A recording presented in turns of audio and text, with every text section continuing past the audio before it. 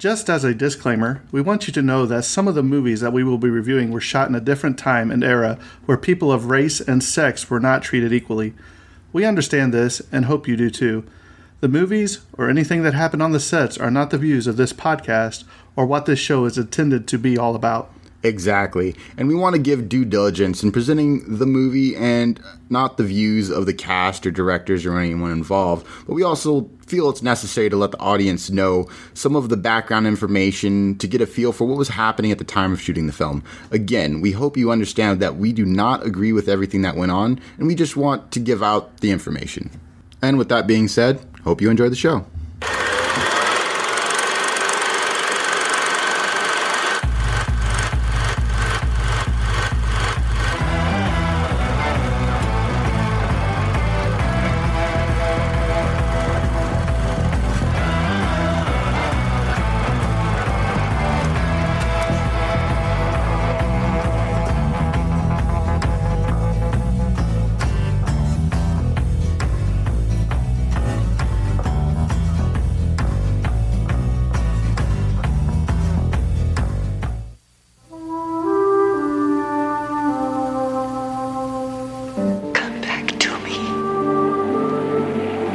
Richard Collier is about to begin an incredible journey into another realm, another lifetime, in search of the love he could never find in this one. That's Elise McKenna. Starred in a play in the Hotel Theater. When was this play done? 1912. Dr. Finney, is time travel possible? That is a question. Arthur? Arthur? You're the only one who can help me.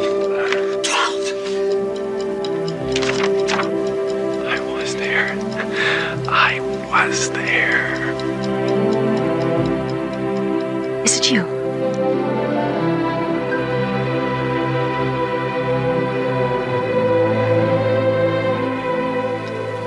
Is he the one, William? Walk with me. Please.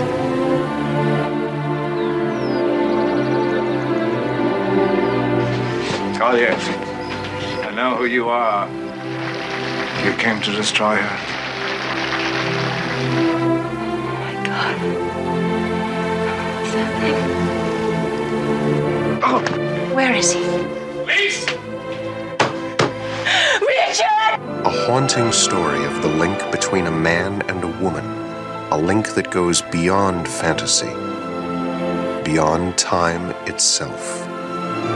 Universal Pictures is proud to present Christopher Reeve, Jane Seymour, Christopher Plummer, Somewhere in Time. Someday, in the past, he will find her. All right, guys, welcome back to the Tragedy of Cinema podcast. It's been a while. Had some personal stuff come up. Terrence had personal stuff come up, but here we are. Back on the air. Yeah. Whew. Sometimes life just throws you a curveball or a migraine for several days. Yeah. So maybe you were traveling back in time. Oh, no, give it a hint. I didn't say what movie we were doing. So it's a little hint. Here we go. This is episode number 37. We will be, and it is Valentine's Day tomorrow. Yeah, it's Valentine's So Day. it's kind of like a love month. So this is episode 37, and we will be discussing a movie that has been requested. All the way back, like I'm talking about way back, like first month, by a lady that we did do Vertigo for. Oh, okay, all right. So this was another one that she liked, and I also know Laura likes this one. So we are doing Somewhere in Time. And Terrence, this is your first time watching it, yes, right? It so is, we're getting ready to get to it. I watched it 3 times because I was so mesmerized. Yeah. So it's one of those movies where you almost kind of have to watch it more just than to see what's going on, certain things, and to really ascertain certain theories, because it doesn't tell you everything. But we'll get into that. We'll get into it. So, I'm not even going to give you a question. We will talk briefly about the the Oscars were the other night, and yes. I seen that I think it was the BAFTA Awards. The Razzles. I think it was the Razzles. I seen a thing with Razzies. Yeah. So I seen something on Facebook or something about that the Razzies were going on. So yeah, I'm not going to give you a question with it, but Parasite did win Best Picture. Which I've seen the trailer for. It looks very interesting. You know, I want to check it out. If 1917 didn't win, just for what it went, I mean, it was beautifully done. I'm telling you. That just came out though. Right, but I'm just saying the way it is shot continuously. I know it's not continuously because I have to break it up, but the way they did it, you're like, it'll be up for awards next. Yes, but Oscar. It should have won this year. I'm just telling you, that's how good it is. And then, of course, our man Joaquin Phoenix won for the Joker. Yep. So that was very, very well deserved. Oh yeah. So he's such a great, incredible actor. Right. So there's a whole bunch of other movies you can check out, but I wanted to mention those few ones. So Terrence, let's just dive into it. Let's go ahead with the episode 37, Somewhere in Time. Somewhere in Time. Release date October 3rd, 1980. Its budget was an estimated $5.1 million. Its opening weekend, it only made $1.2 million, and that is as of the 5th of October, 1980. So after its opening weekend, it barely really made anything. It didn't break even at all. Gross USA, it made $9.7 million, and then cumulative worldwide gross was still at $9.7 million. Unless there's got to be a typo there, because in the research we read that, like, even though it was a flop in the US, it did really well in China, and it was actually in theaters for 18 months. Yeah, in Hong Kong it ran for 18 months. Yeah. I mean, that's unheard of. And so where it was a hit worldwide, or at least, in China, it didn't really strike very well here. It's this is a cult classic for sure. It is, definitely. But as far as all cult classics go, when they hit theaters, they don't do so well, and then it typically takes some time for the movie to be appreciated. This was directed by Janat Swarwark. I'm pretty sure I butchered that. Of course, there wouldn't be a podcast without you butchering something. So here's what's interesting. He also directed 1978 Jaws 2, Supergirl 1984, and Mystery Science Theater 3000, codename Diamond Head 1977. One of the only reasons this movie got made, nobody wanted to sign on for it, but he said, look, I did this movie Jaws 2 for you, which brought in a lot of money. He's like, so it was a favor to him to let him make this movie, but they cut his budget in half. It was like an $8 million budget. They only gave him $4 million to do it. Yeah. So there was some repercussions, if you will. Yeah. But he's like, hey, I just made you all this money with the little movie called Jaws 2. Yeah, right. Let me have this one. Give me something. Throw me a bone. Writing credits is Richard Matheson. So he wrote the book, but he also wrote the screenplay. And here's another interesting book that is very popular that a lot of people have at least seen the movie, and that is I Am Legend. He wrote that too, didn't he? He wrote I think I read that. So I thought that was pretty cool. Off the technical specs, we have a runtime of 1 hour and 43 minutes, so standard movie length. It was easy for me to finally to watch it right before work. Sound mix, mono. This is Westerex recording system. This movie is in color. Aspect ratio is 1.85 by 1. The camera, Panaflex camera, and lenses by Panavision was what was used on set for recording. The laboratory where it was edited was Technicolor. In negative format, 35mm, so, your standard as we see in most of these. Cinematographic process, spherical. Printed film format, 35mm. And now off to the awards. This table's not the same. You say that every time. All right, I know. This is only the second time at this table, right? Yeah. Where was I? Yes, Academy Awards, USA, 1981. Nominated for an Oscar for Best Costume Design, Jean-Pierre Dolac.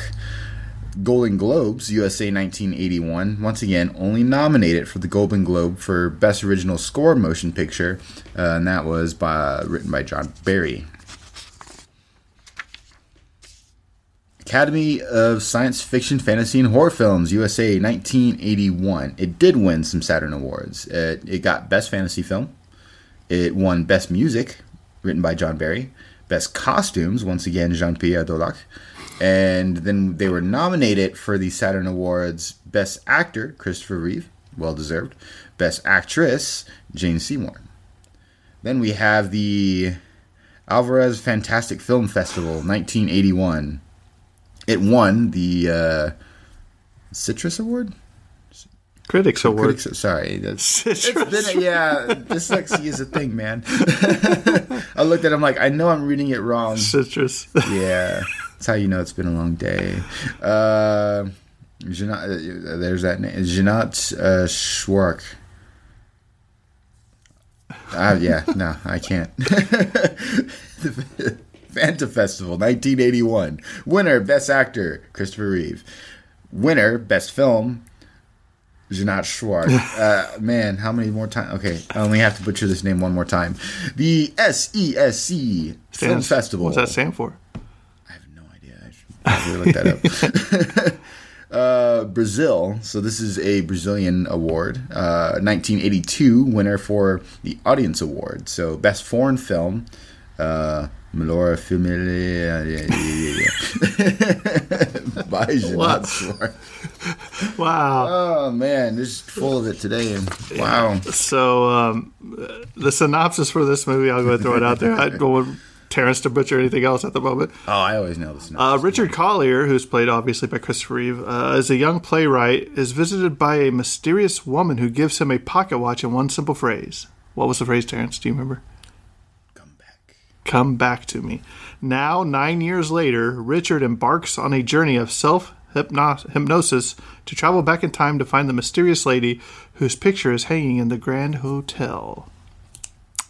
You know, you hear that synopsis and you're like, nah, this ain't going to be a very good movie. But it is a very intriguing movie. It is, and it's a slow start, but... I remember he was like, I'm 45 minutes in. And, and I was like, hang on, and just hang on.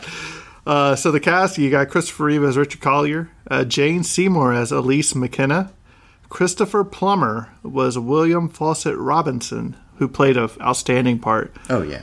Teresa Wright, Laura Roberts, Bill Irwin, Arthur Bill, Susan French played the older Elise, George Voskevich, Dr. Gerald Finney, Edra Gale, Genevieve, Tim Kaczynski, photographer in 1912, Bruce Jarchow, Bones in 1912, Patricia McGuire, Maid in 1912, and little Sean Hayden, who was 5 years old when he played Arthur in 1912.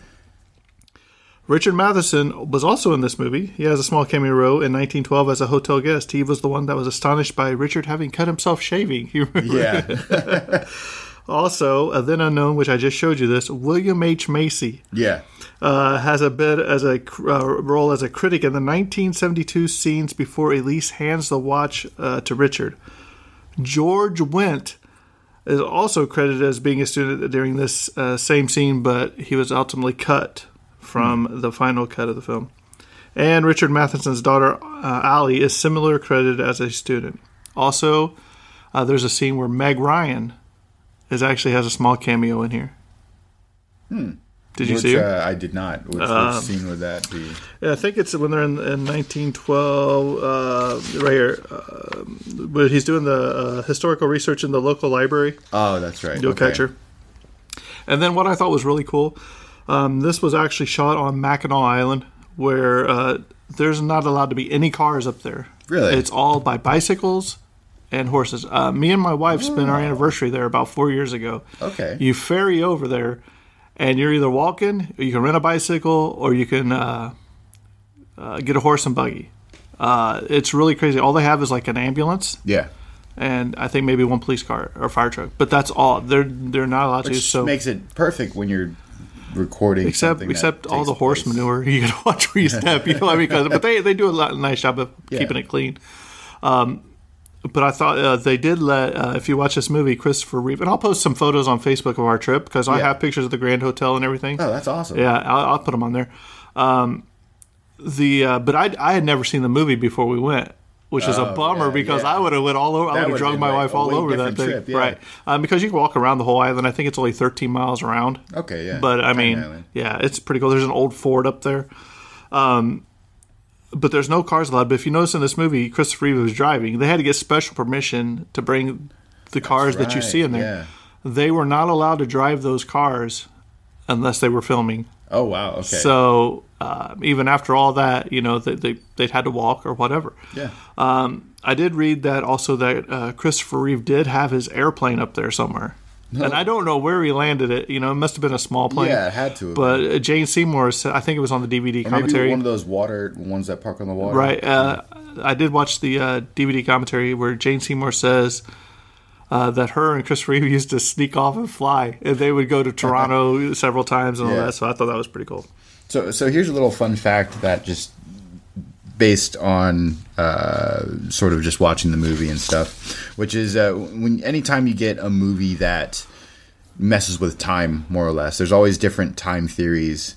One that we've covered was Back to the Future, so that's an example of a dynamic timeline, which means things you change in the past could affect the future. Which it does in Back to the Future. It does, exactly. And then you have sort of the multiverse theory, which is the we covered the first Terminator, but we haven't done 2 or 3. But in those, that's a great example. Same thing with Star Trek in 2009. Those are great examples of the multiverse theory, which is... Would that be where Fringe would come into there too? That TV show Fringe? Yeah, Fringe would come into the multiverse theory too. This is an example of a fixed timeline. And that is everything that... If you travel back in time and do stuff, that's already set in stone. This is shown by the book. The book at the front desk. Exactly. The fact that he's never able to go back. And you can tell that. What I thought was really key to that, too, is when he goes to sign the book when he time travels back. Yep. And he goes to sign the book, and they're going to give him a different room. He's like, no, I think you mean room 414. Or, and he's like, oh, I'm sorry. This room, this is wrong. Yeah, and he's like, this one, you're right. This one has a reservation already. Sorry about that. And then he hands him another key, and then it is the right room, which is like 419.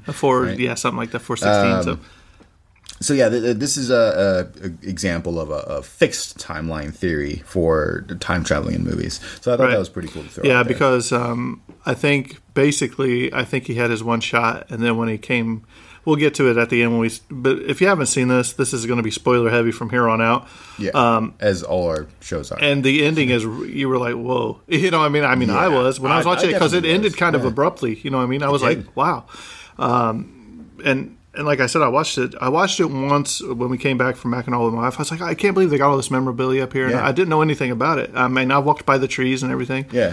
And then I watched it 3 more times this past week or 2. But it's cool to know I was right there. Yeah. And if you get the chance, I'll post it on our Facebook feed. There is a YouTuber who went on a trip specifically up to Mackinac. Yeah. And he shows the picture of him now. Yeah. And then he'll overlay the movie on top of it. Oh, and okay. it's like the trees, you can see the trees, and he'll put the picture. It's awesome because it's exactly the same. He's like, well, here's one tree missing, and he'll overlay the film on there and play the scene. Oh, and as they walk, he pans, and then he'll go from now till then, and it looks the same. Like that's awesome. Like the shop that he goes into. Remember down? It's all the same. It is amazing. I'll post it up there. So I think we talked about this when we did Superman. When they were filming this, they all went to go watch Superman at the local theater. Yeah. And Jane Seymour was with him. Well, the sound went out. And so Chris Reeve got up and he did all the parts. Yep. Yeah. How amazing is it that he can remember all those parts too? You know what I mean? Oh, and say all that. Remembering an actor remembering their own lines is a feat in itself, but to remember everyone's lines, that's above and beyond. Yeah. I thought it was really good. Christopher Reeve's agent, he literally laughed at the director when they brought the script to him. He's like, look, I'm not even going to bring this to Christopher Reeve. He's like, and the offer you're trying to offer him to be in this after he was just in this iconic Superman role is laughable. Well, that didn't stop Stephen Douche, I think it was Deutsch, whatever his name is. Yeah. And he said it didn't stop him. Said he snuck it into the guy's hotel room or whatever. And Christopher Reeve called him up the next day. He said, man, I love this. He said, I want to do this. So, that's great. I mean, that's one of them things where, you don't give up. Agent just rolls his eyes. He's all like, right. You know how much money you just cost us? You know what I mean? Let's see, where was this at? That was the Mega. Oh, here we go. Oh, okay. So we'll talk about this as we go through. So yeah. Richard Collier is a playwright. Yep. And he's just had this successful playwright. It's going to be on Broadway, they think. Oh yeah, you know, and even in the beginning, they show all the his awards for previous Right. playwrights and whatnot. And this old lady walks in, and everybody just stops and looks and stares at her. And she walks all the way up to him, and she puts something in his hand, and all she says is, "Come back to me." Yep. And Christopher Reeve's like, he's mesmerized by her, but Yeah. he's like, I don't know who she is. And she just turns around and she walks away. And they're all like, who is that? He's like, I don't know. I've never seen her before in my life. Yeah. But he opens his hand and there's this pocket watch. Yep. And I thought that was really cool. So it shows like a flash forward like 9 years later, I think it is. Remember, Yeah. he's in his office, home, Yeah, that's apartment, where, whatever. and that's where you see all the awards. Right. from- And that guy's like, hey, where's the play? Because Christopher Reeve's packing up, leaving. He's Yeah. like, where you going? He's like, I'm going on a vacation. Where's the play? He's like, oh, it's not done. He's like, people are counting on this. Right. And he said, well, is so-and-so going with you? He's like, no, we broke up. So he's like, yeah, that's right. So yeah, he's going through the middle of a breakup, and he just wants to get away. you can actually tell, and this just shows how great of an actor he is before he even says that, you can sort of see the stress on his face, Right. and like sort of the emotion going on there, which I didn't know what it was, and I'm like, oh, I wonder what's going on. Is he just feeling like the stress of work? And then he's like, oh, we're broke up, and I was like, oh, he's going through a breakup. And then even like on that the scene where he's driving his car, you can just see sort of like without him saying anything, like the stress he's taken. We kind of see him from, like, speeding yeah. through Chicago. You know what the interstate, you know what I mean? He has a look on his face that definitely shows that he's troubled, and I think that's just phenomenal acting to be able to convey certain emotions without saying them, and it's just. And it never really said why they broke up. It didn't. No, but you could tell it's weighing heavy on his tell you. right. But I think that's good though at times, so you can use your imagination on some stuff. Fill in the blanks yourself. So he ends up going up to Mackinac Island, and he pulls in. He sees him driving. It says the Grand Hotel, and he backs up and he goes in there and he gets a room. And while he gets his room or whatever, he's like, "I'll take your stuff up, sir," or whatever. And the one guy's like, "Are you sure we haven't met before, Arthur?" Yeah, the old guy. He's like, "No." He's like, "I've never been up here. I've never seen you."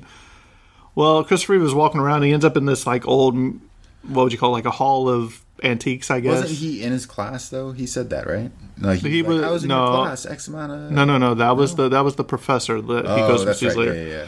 So he gets a room and he's walking around this hall of what they call it, the Hall of Antiques or something, yeah. Something museum. Hall of Antiques. And he's walking around and he looks over and the sunlight's like glaring on this photo, and he walks over there. Oh, yeah. And that is the first time Christopher Reeve saw that portrait. Really? So that is a genuine look on his face. Yeah, okay. he said he didn't want to see it beforehand because he wanted them to capture his essence of seeing it for the first time. Yeah.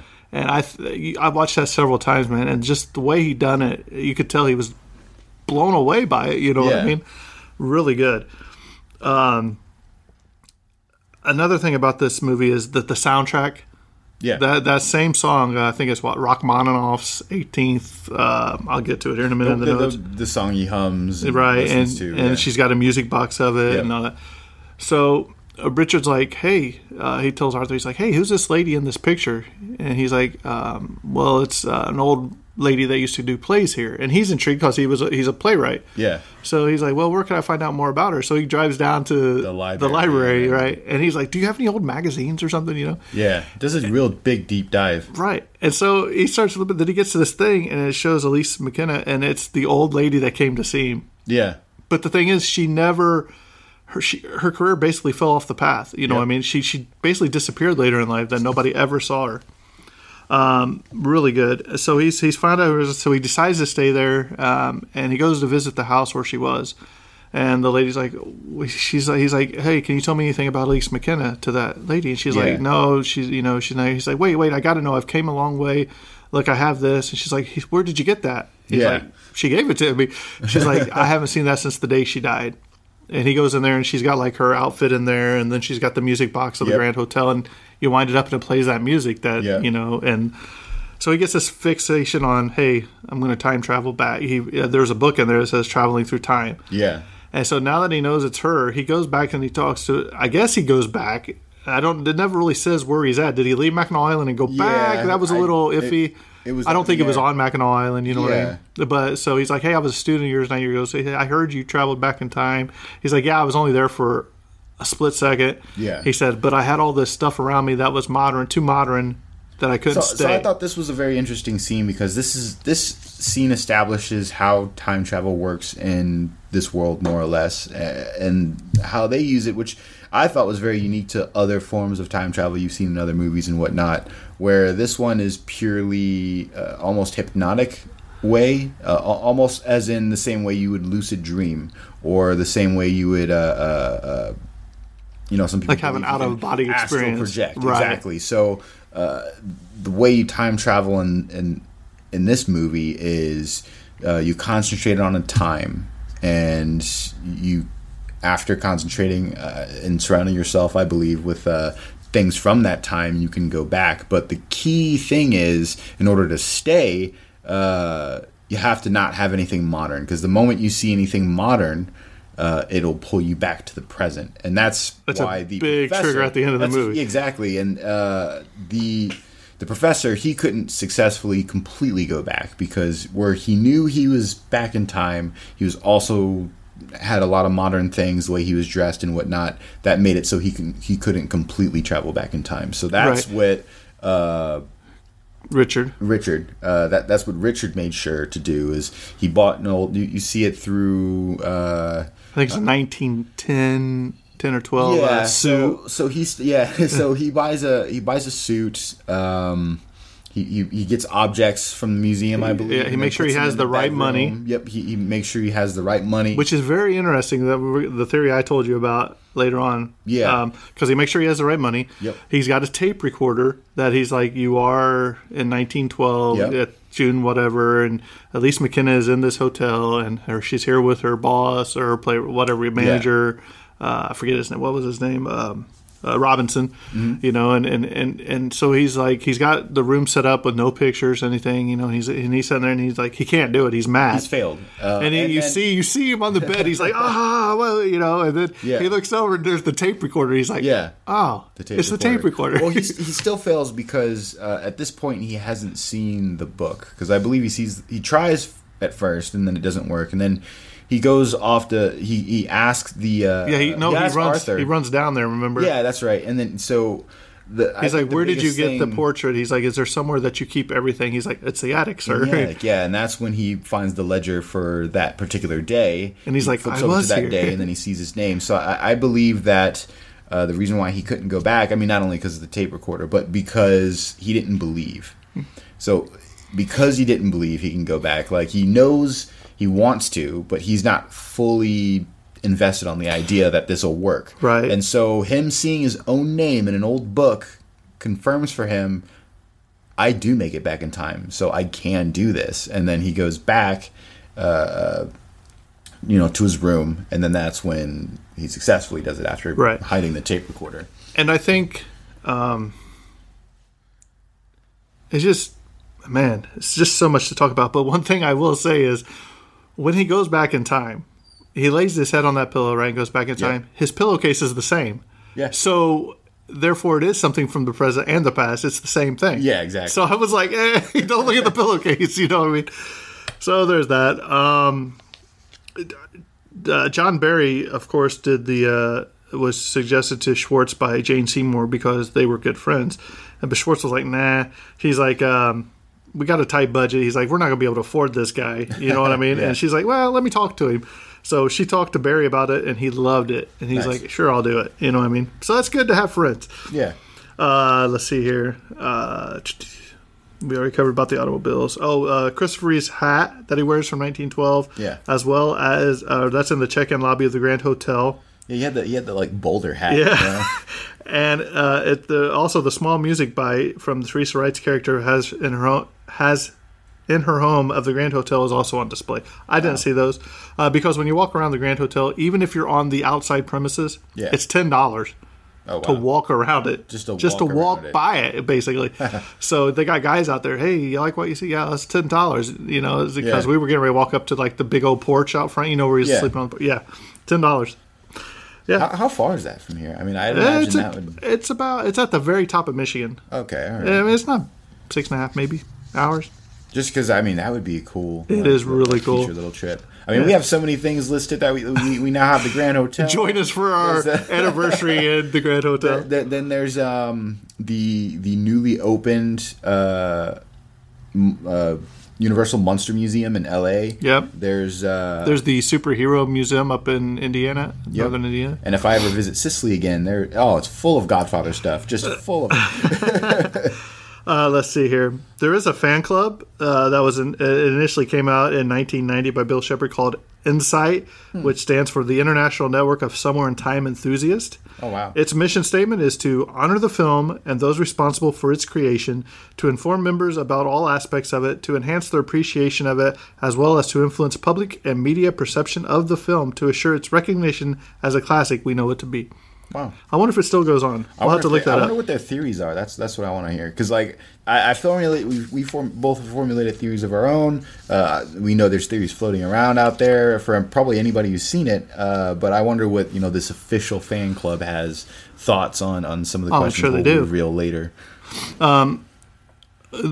Back to it being a flop in America. Yeah. One of the problems was that there was a Screen Actors Guild on strike at the time, so they couldn't promote the movie. Yeah. Because of the strike. So I think that might have had a little bit of problems to do with it, but it still came out a great movie. Usually when SAG goes on strike, it's something is going to get affected. I think the latest one was early 2000s. Yeah, because it was in the middle of Lost. Watch a Lost TV show. But then, hey, Dr. Horrible's sing-along blog came out because of that. So that was So now he's back in time. Yep. He wakes up in a chair and he's in some person's room. Remember? Oh yeah, because he's not in. Well, he hasn't rented the room. Right. That's what it was. And there's like a lady in there. So remember, her husband comes around. He's like hides in the closet and all that. Remember? Oh man! And then it was like immediate to like, what was going on? And he goes and knocks on the door and he's like, "Did you hear somebody out there?" He's like, "Yeah, I was a little kid or something." Yeah, he ran that way. So he ends up finding. There's that whole little dispute between the two where it's funny. I don't want to ruin it. Like what was it again? I mean, there's no ruining it. Viewers should watch the movie. But we didn't tell them what we were doing either. No, but when they know, they should go. I mean, spoilers. But now he finally finds. But see, and I thought when he said that he was going to get the little kid in trouble, which turned out to be Arthur, which was the old guy that helps him out back in time. That's how Arthur knew him. So. Right there, it shows you that Arthur remembered him, right? Yeah. Which was pretty cool because he always got in trouble for bouncing that red ball. Yeah. The thing. I thought what was funny was like when the ball rolls away from Arthur and he picks it up. Christopher picks it. Christopher, right? Richard. Christopher Reeve, but Richard playing Richard. So Richard picks it up. And then it looks like he's about to throw it back. But the way he winds it back, and I'm like, is he going to just straight up like dodgeball this kid? And I'm just imagining the thump it would leave after the kid gets smacked with the ball. Because his dad was like, Arthur, not in the lobby. And then that's when he puts the ball down. I'm like, was he about to chuck this ball at the kid? There's no way to lightly throw it. But there is a point in the movie where his dad takes the ball away and puts it behind the counter. And remember, he grabs it and gives it back to him. Yeah. I thought that was great. So he finds Elise. And man, she wants nothing to do with him, man. Oh yeah. You remember? But here's something else that was really interesting. When he walks out and they see for the first time remember when he walks out in the trees and she's there, and she turns around and looks at him, and she goes, "Are you the one?" She says, "No." She says, "Is it you?" Oh, is it you? That's right. Yeah, now that threw me for a loop right there because does she know that she time traveled to the future? You know what I'm saying? Yeah, that's what got me. That was really confusing. Or is it because Robinson had planted in her head saying that, hey, this person's going to show up, explain that, right? Yeah. But I don't know if she meant that or if she meant, you know what I mean? Well, that was completely explained. 'Cause I remember rewinding on that part, and that was because that was one of the questions he asked. He's like, "Why did you say, are you the one?" And then she was like, that's when she was like, Robinson, he knows things that will happen and this and that, which leaves his whole thing just what? Because it never gets explained. Right. All we know is that he has knowledge of things that he shouldn't, and he basically knows that somebody's coming to ruining her career. Yeah, exactly. And I think in a way he was right. He was right, but I think because of that, I believe he caused it with the knowledge of the future. I think. We'll wait till the end. Okay, I don't want to say it yet, and I'll give you my theory that I told him about. So we'll see if I'm right. But so they do this. We're not going to go into all of it, but they do this whole, "Hey, can I see you? No, I don't want anything to do with you." And then Robinson's like, "Stay away from her." Blah blah blah. Yeah. You know, and he goes. This whole little. He keeps trying to see her. Like he goes to a party, and he's like, "He's not a guest here," so he decides to rent a room. And this is where he sleeps on the front porch of the Grand Hotel, and then he goes in.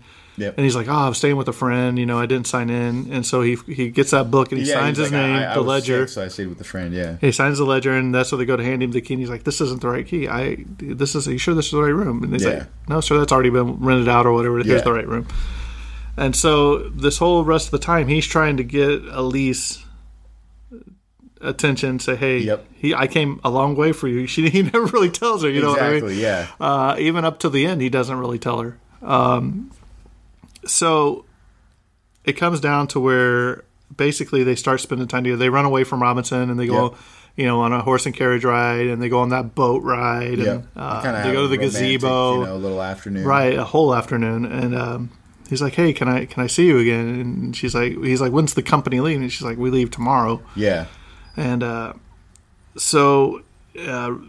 About this time, they're in her room, and Robinson busts in, knocks, and he's like, Elise, you know, and they bust in, and he's like, she's like, I'll leave a ticket for you at the window. Yeah, that happens in front of Robinson. Right, that's what I'm saying. Robinson busted in because he was like, this is right before they were about to share a kiss, right? Or did they share a kiss and then he came in? That's right. Yeah. No. They had their first kiss, and then that's when he knocked on the door. Yeah, because she's getting herself all straightened back out, right? And then that's when he's all angry and like chewing her out, and then she goes, "Well, I'll leave you a ticket at the front." Right. And then Robinson's all in a huff. Yeah, he is. And so Christopher leaves. So then we come to the play that night, and he's sitting there. And the play's going on, people are laughing or whatever, and then he's like, it's actually pretty funny. Yeah, the funny is Jane Seymour's funny right there. But then she goes off script. Oh, yeah. And she gives one of the most emotional speeches, love, whatever, you know what I mean? And she looks right at him. And she's like, what would I say if he was here? You know, the perfect man or what? Or did I just make him up in my mind?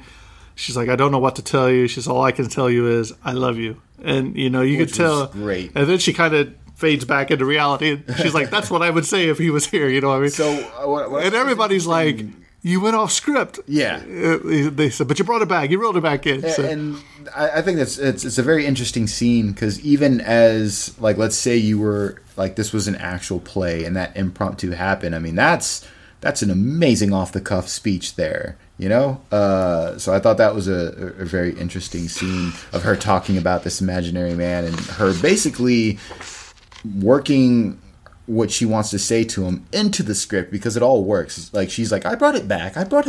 Right, but there was problems with the original footage that she did that with. So, of her performing on stage. So the scenes of her had to be reshot. Oh, wow.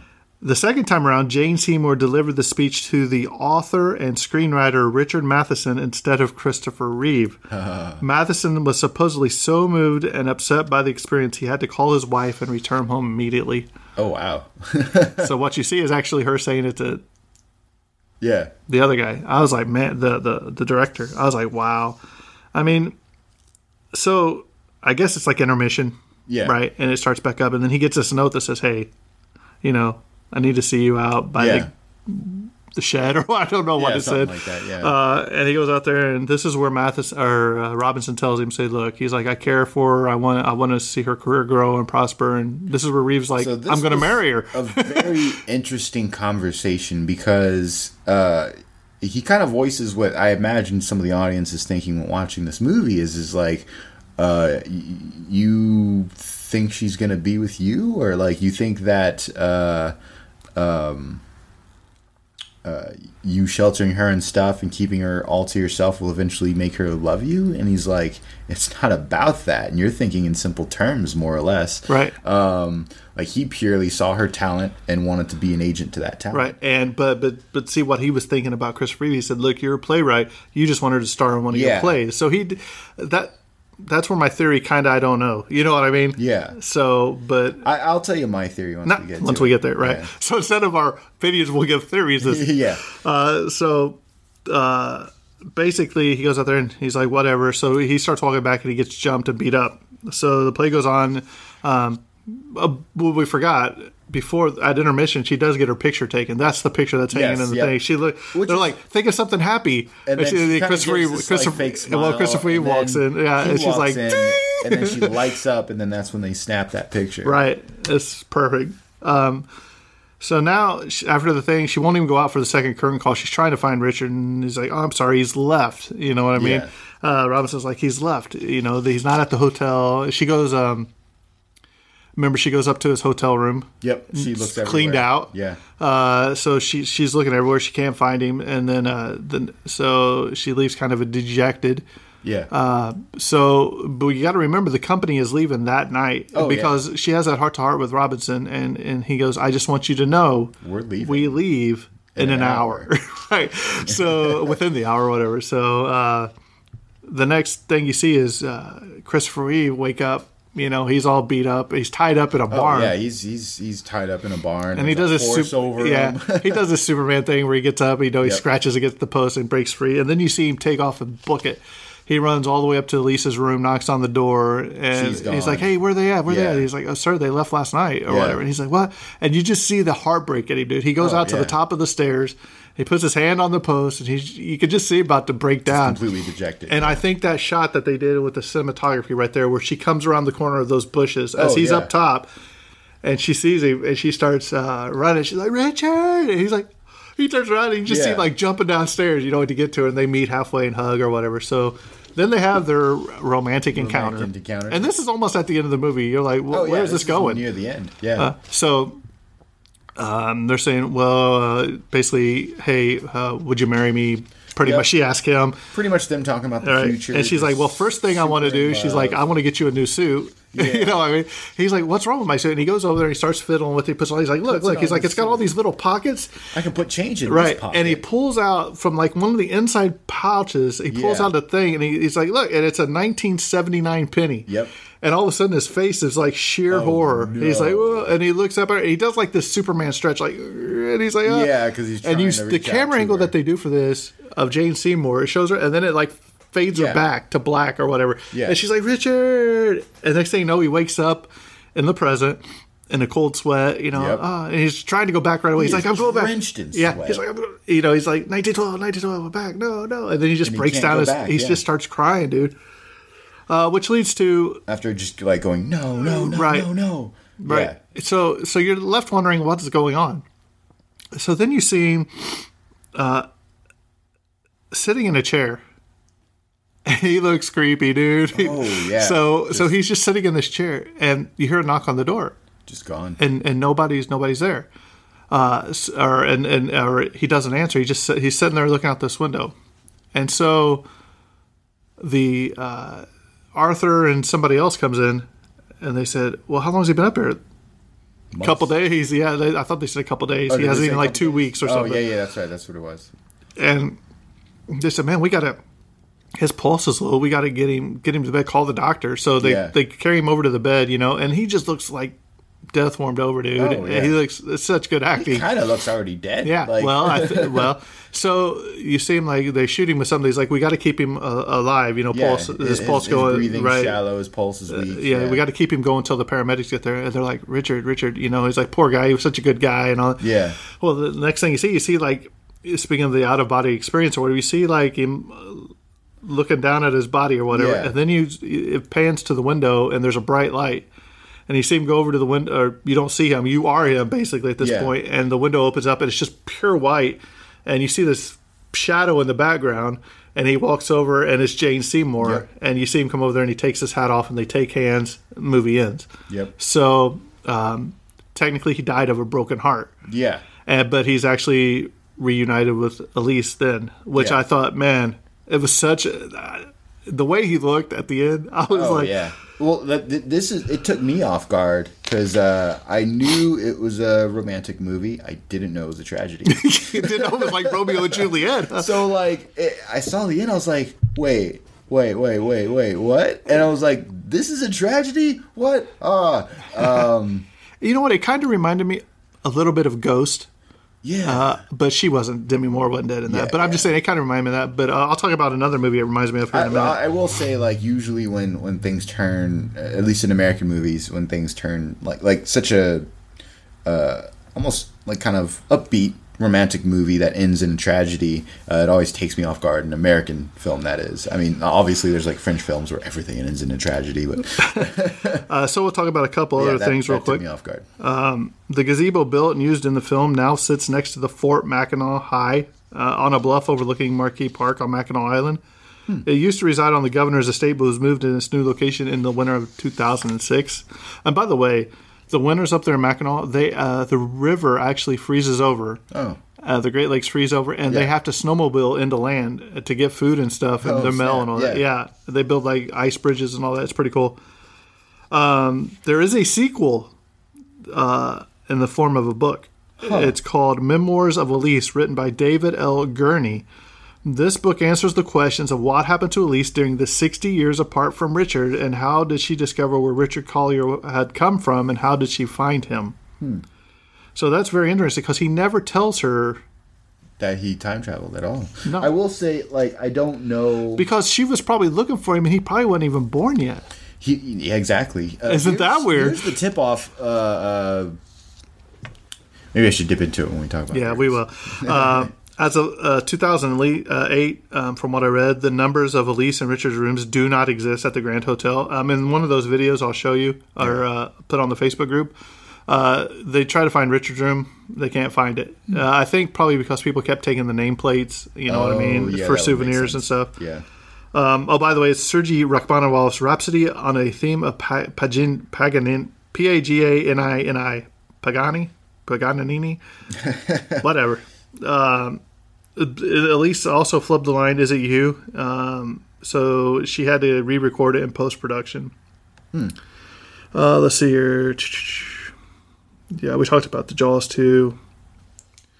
Let's see. The photograph or the portrait of Elise that Richard first sees at the hotel was autographed by Jane Seymour.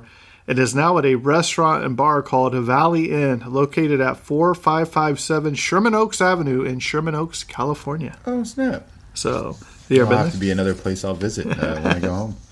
Sherman Oaks on a sadder note, Christopher Reeve and Susan French, the actress who played the older McKenna, they died just a year apart from each other. French in 2000 and Reeve in 2004. Oh, wow. You know, I'll tell that in a minute. Christopher Reeve's biggest concern about this film with the ending was whether the audience would be able to buy that Superman died of a broken heart. You know what I mean? Because he just came off that such a... That's true. And one of the last things I'll talk about is this film has a lot of similarities to the Titanic. Yeah. Okay. It both starts off with an older lady with an heirloom, trying to find the love of their life. Okay, more or less. Yeah.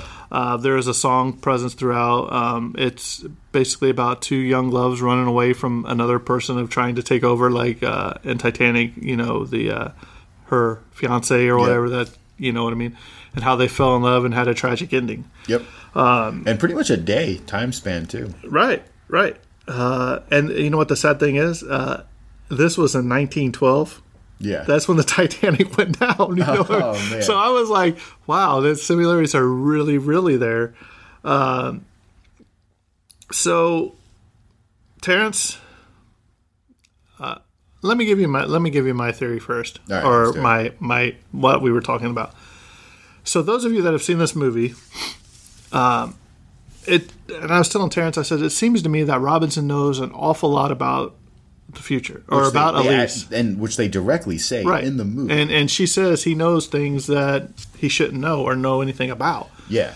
And she said she would say he talks about of a person coming that wants to take me away and ruin my career, basically. Yeah. And when she says, "Are you the one?"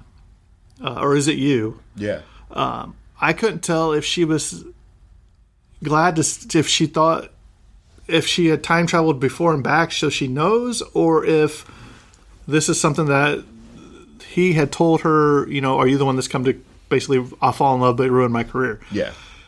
So I started thinking, so he knows an awful lot. Could Robinson, be a time traveler too? This is the theory that I stated to you, because when after Christopher Reeve gets beaten up and he wakes up in the barn, and then him and Jane Seymour spend that day together in the evening, and he goes, and that's where she says, "I want to buy you a new jacket," and he puts on the coat and he pulls out that penny from 1979. Which is a coat that he already wore. Right, in he that had same already pocket. He had the old. I don't know if it was. I don't remember if it was Okay. the same pocket or not. But what I'm saying is, we know that he had taken all this stuff out of his pockets and he had put the old coins in there for a reason. Yeah. Because he didn't want anything to do it. I propose to you that maybe Robinson had that penny, stuck it into his pocket, but when he saw it, he time traveled back or to wherever he was from. Yeah. So basically, he left too, which kind of because you never see him again the rest of the movie. So Yeah. when the Christopher Reeve pulls it out, he goes back too. But I don't think it's necessary to see him in the rest of the movie. No, I understand I'd have that. to watch it again to see, because when he talks about when Richard talks about all the things he's researched and read about, he knows that at least before earlier in the movie, that she just drops off the face of the famous planet, right? And then he also talks about Robinson, there's not much known about him. He's just a weird dude, more or less, right? And so I don't know if they said more on it of where he went after she decided not to. I don't think they did, and that's one reason why I'm like, because she doesn't, I would think that the lady, what was her name? I want to say Genevieve or whatever, the one that was the maid for her. Yeah. You would think that she would have said something like, "Oh, this guy came back. Robinson came back here looking for her, and she's not here." But all it says is that she basically disappeared in her elder life. You know what I mean? That you never heard anything about her. She basically, her career did stop. So he was right that she stopped acting. You know what I mean? Now, I had sort of a similar but different theory. One being, and I'll touch on a few theories now. So I'll start with the Robinson theory. Who is Robinson? Where does he come from? My first thought was somebody else time traveled and gave him that knowledge. But I also see the merit in your theory too, which gets me to thinking about that also. But when I did first see it, I thought maybe that someone had went back and gave him a bit of foresight. Maybe someone went back to try to re-spark her career, not knowing that this is all a fixed timeline and her career was always destined to plummet, more or less. So that was my theory.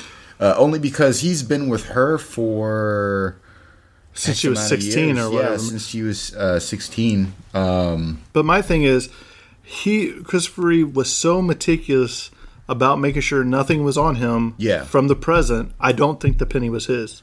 Now, once again, I still agree that I feel like that was a plant. That, or maybe it was just a misstep because it was a thrift store suit, more or less.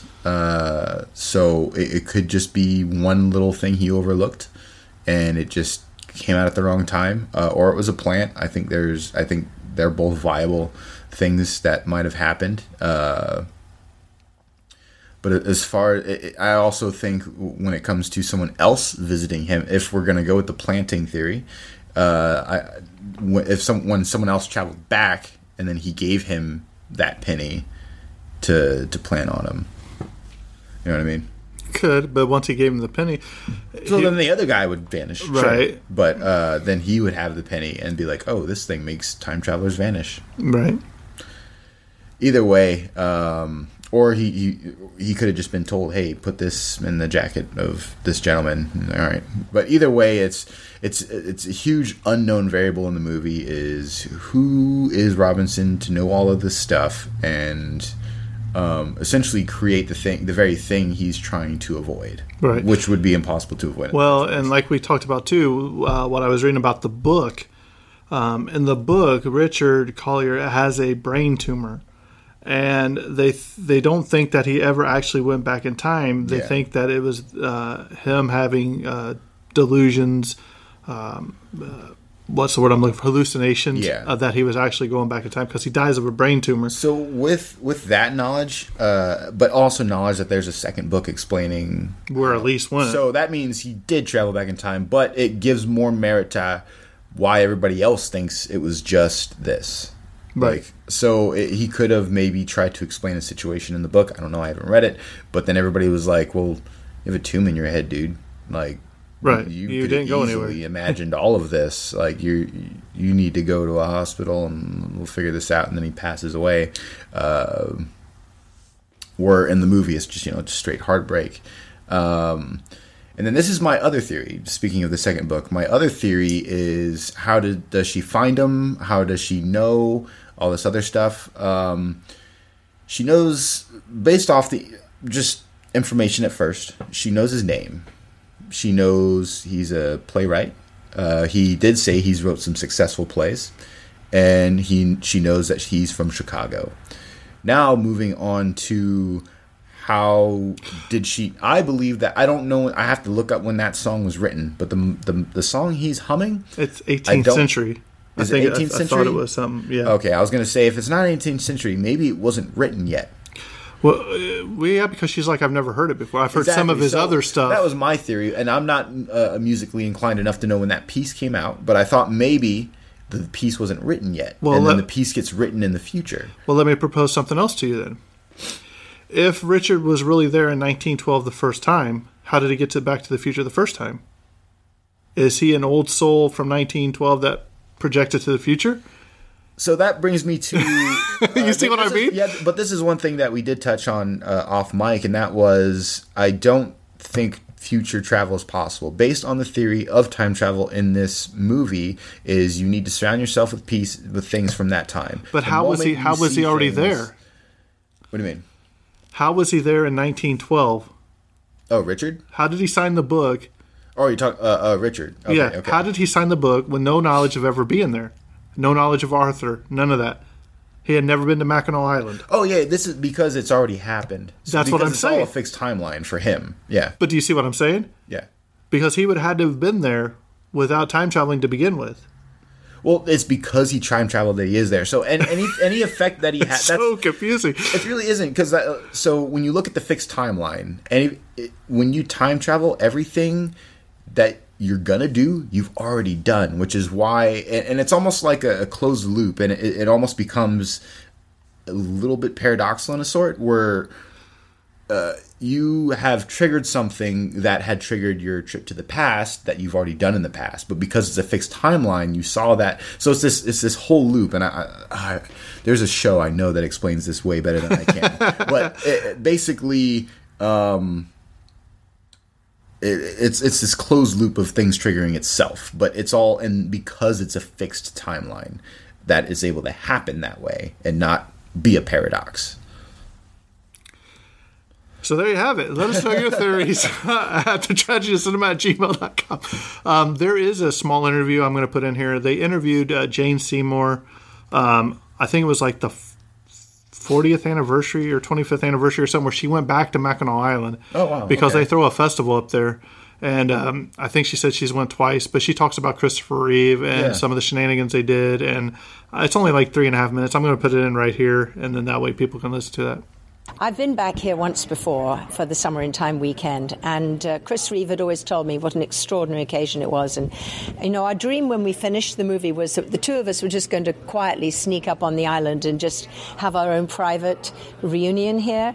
But sadly, that never happened. And he'd gone to a reunion, and he said, Jane, you have no idea what goes on. He said, this is unbelievable. You've got to do it. And so by the time I was able to go and do it, sadly, Chris had already... lost his mobility and he was in a chair, so he couldn't come. So I did the next best thing. I came and I managed to get Chris on the telephone, and we actually had a live interview with everyone there. And I think he was at a hockey game.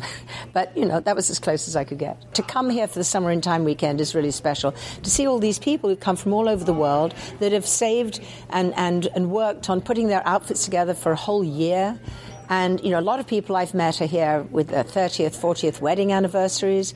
They're here with their children, with their grandchildren. It's magic, because it really means that the subject matter of this film impacts people in a wonderful, positive way, and it's timeless. I think that's what's also so special here at the Grand Hotel, because if you look around, it's not just the women who are getting dressed up, it's the men. And the way everyone walks and the way everyone behaves with one another, it's magic. There's nothing like it, no one does it, and it's not hokey at all. I mean, people are wearing the real thing. It was very hard for me to come up with the dress that could, match up to the quality of the costumes that the people who come to this event wear and put together themselves. Somewhere in Time, it's very special. Mackinac Island, the Grand Hotel, of course, it wouldn't have been the same movie without the Grand Hotel. And I think the fact that they've really embraced the fact that we used the Grand Hotel as a very major part of the movie, although it was never written for the Grand Hotel. It was written for a hotel, the Del Coronado. But I think the Grand Hotel is the only place we could ever have made it. And to be permanently tied with the Grand Hotel, with Mackinac Island, which is this tiny little island that most people have no idea about and is obviously somewhere so beautiful and the pride of Michigan, it's pretty special. I would say that the moment you land on this island, you realize you've gone back in time. And the Grand Hotel is a must. You have to come and visit the Grand Hotel, and you've got to come and dine in the huge dining room where we made the movie, and you've got to sit out on the porch. It's really an oasis, in a world where everything is technology and loud noises of cars and motorbikes and airplanes. I mean, it's total peace here. And you just hear the clip-clop of the horses, and you just, everything just slows down to people speed. And I think we want people speed, I think all this constant texting and rushing around, I think Mackinac Island really gives you that, and the whole island does. And of course, I suppose you do have to buy the fudge.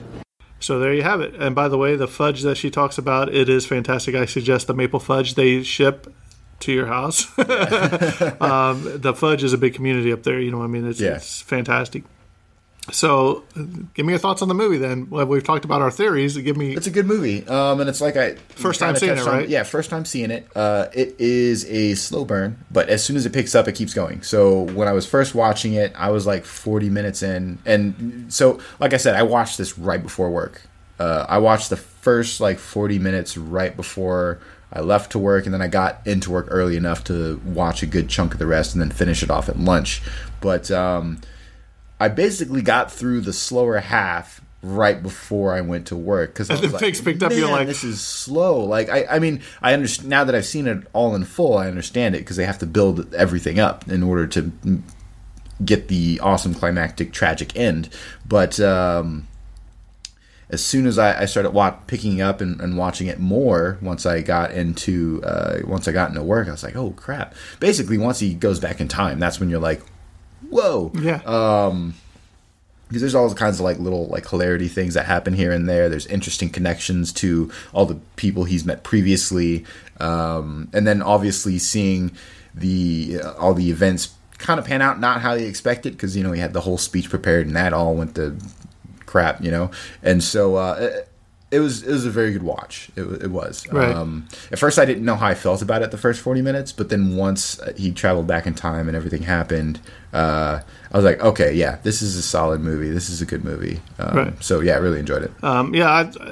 Like I said, I'll post some pictures from Mackinac Island. Beautiful up there. Can I just say, I would love to have seen what Christopher Reeve could have done in movies if he didn't have his tragic accident on the horse. He would have been a great icon, older actor. He'd still be acting. I know. I think he'd be up there with Robert De Niro and Al Pacino. I think he'd be right up there. Robert De Niro, Al Pacino, and Morgan Freeman. Bring back Superman. Yeah, it was a very interesting movie. I watched it 3 times just because I was trying to pick up on maybe I missed something about Rich Robinson, or Richard, and it's not there. You know what I mean? It's not there. So I'm sure there's a lot of theories out there. I'd like to read that sequel book, especially maybe even the original book, but the sequel book. I wonder if it explains a lot more now. I wonder if he collaborated with Matheson, because this guy is a different author. But yeah, I would recommend it. I think it's fantastic. Absolutely. This is Valentine's month, love month. I think the next movie we're going to go way back. It's been a while since we went way back. And Terrence, I think we're going to do Casablanca. It's a great top movie. 10. It is. I think we're going to cover it next. Fantastic movie. I haven't seen it in a long time either. Same. It's been a very long. Last time I saw it, I was in film class in high school when I. So that was just 3 years ago. I wish. So we're gonna do Casablanca next time. Like I said, if you haven't seen this movie, give it a shot. Especially if you're a Christopher Reeve fan of Superman, like I was, just to show that he can act in different things. Absolutely, he's not just always a macho Superman. Very type. dynamic, and that talk about typecasting. I think he didn't want to get stuck in the typecast as some of the actors do. So, any other last minute thoughts, suggestions? That's it. But you talking about the age thing makes me realize in 3 months I'll be 30. Wow, you young pup. 30. Did our audience hear that? He said he's going to be 30. Oh, wow. I like if this show just stands the test of time, I just imagine we're going to be sitting here and I'll be like, man, I'm going to be old, turning 60. And you'll be like, that's nothing. I'm 73. I'm old. You're still a young pup. That's right. We might not have any more listeners by the time that happens. So, hey, if we still keep going, I'll bring you back with the Ouija board. What do you think, Jimbo? He's like, you're still young. you millennial. If you want to be a guest on the show, reach out to us on the Tragedy of Cinema Facebook group. Leave a comment if you haven't already. Leave us a review. Let us know what you think. Sorry it was so long in between, man. These migraines are just killing me. I got a doctor's appointment sometime this month, or next month. I forgot when it is. It hurts so bad. But when I get them, it's just leave me alone. I don't even want to talk to you. Or my head hurts. Close the blinds. So it's been going on for a while now. I need to get those looked at. So with that being said, I think this episode's coming to a close, and that's a wrap. Yep. And cut.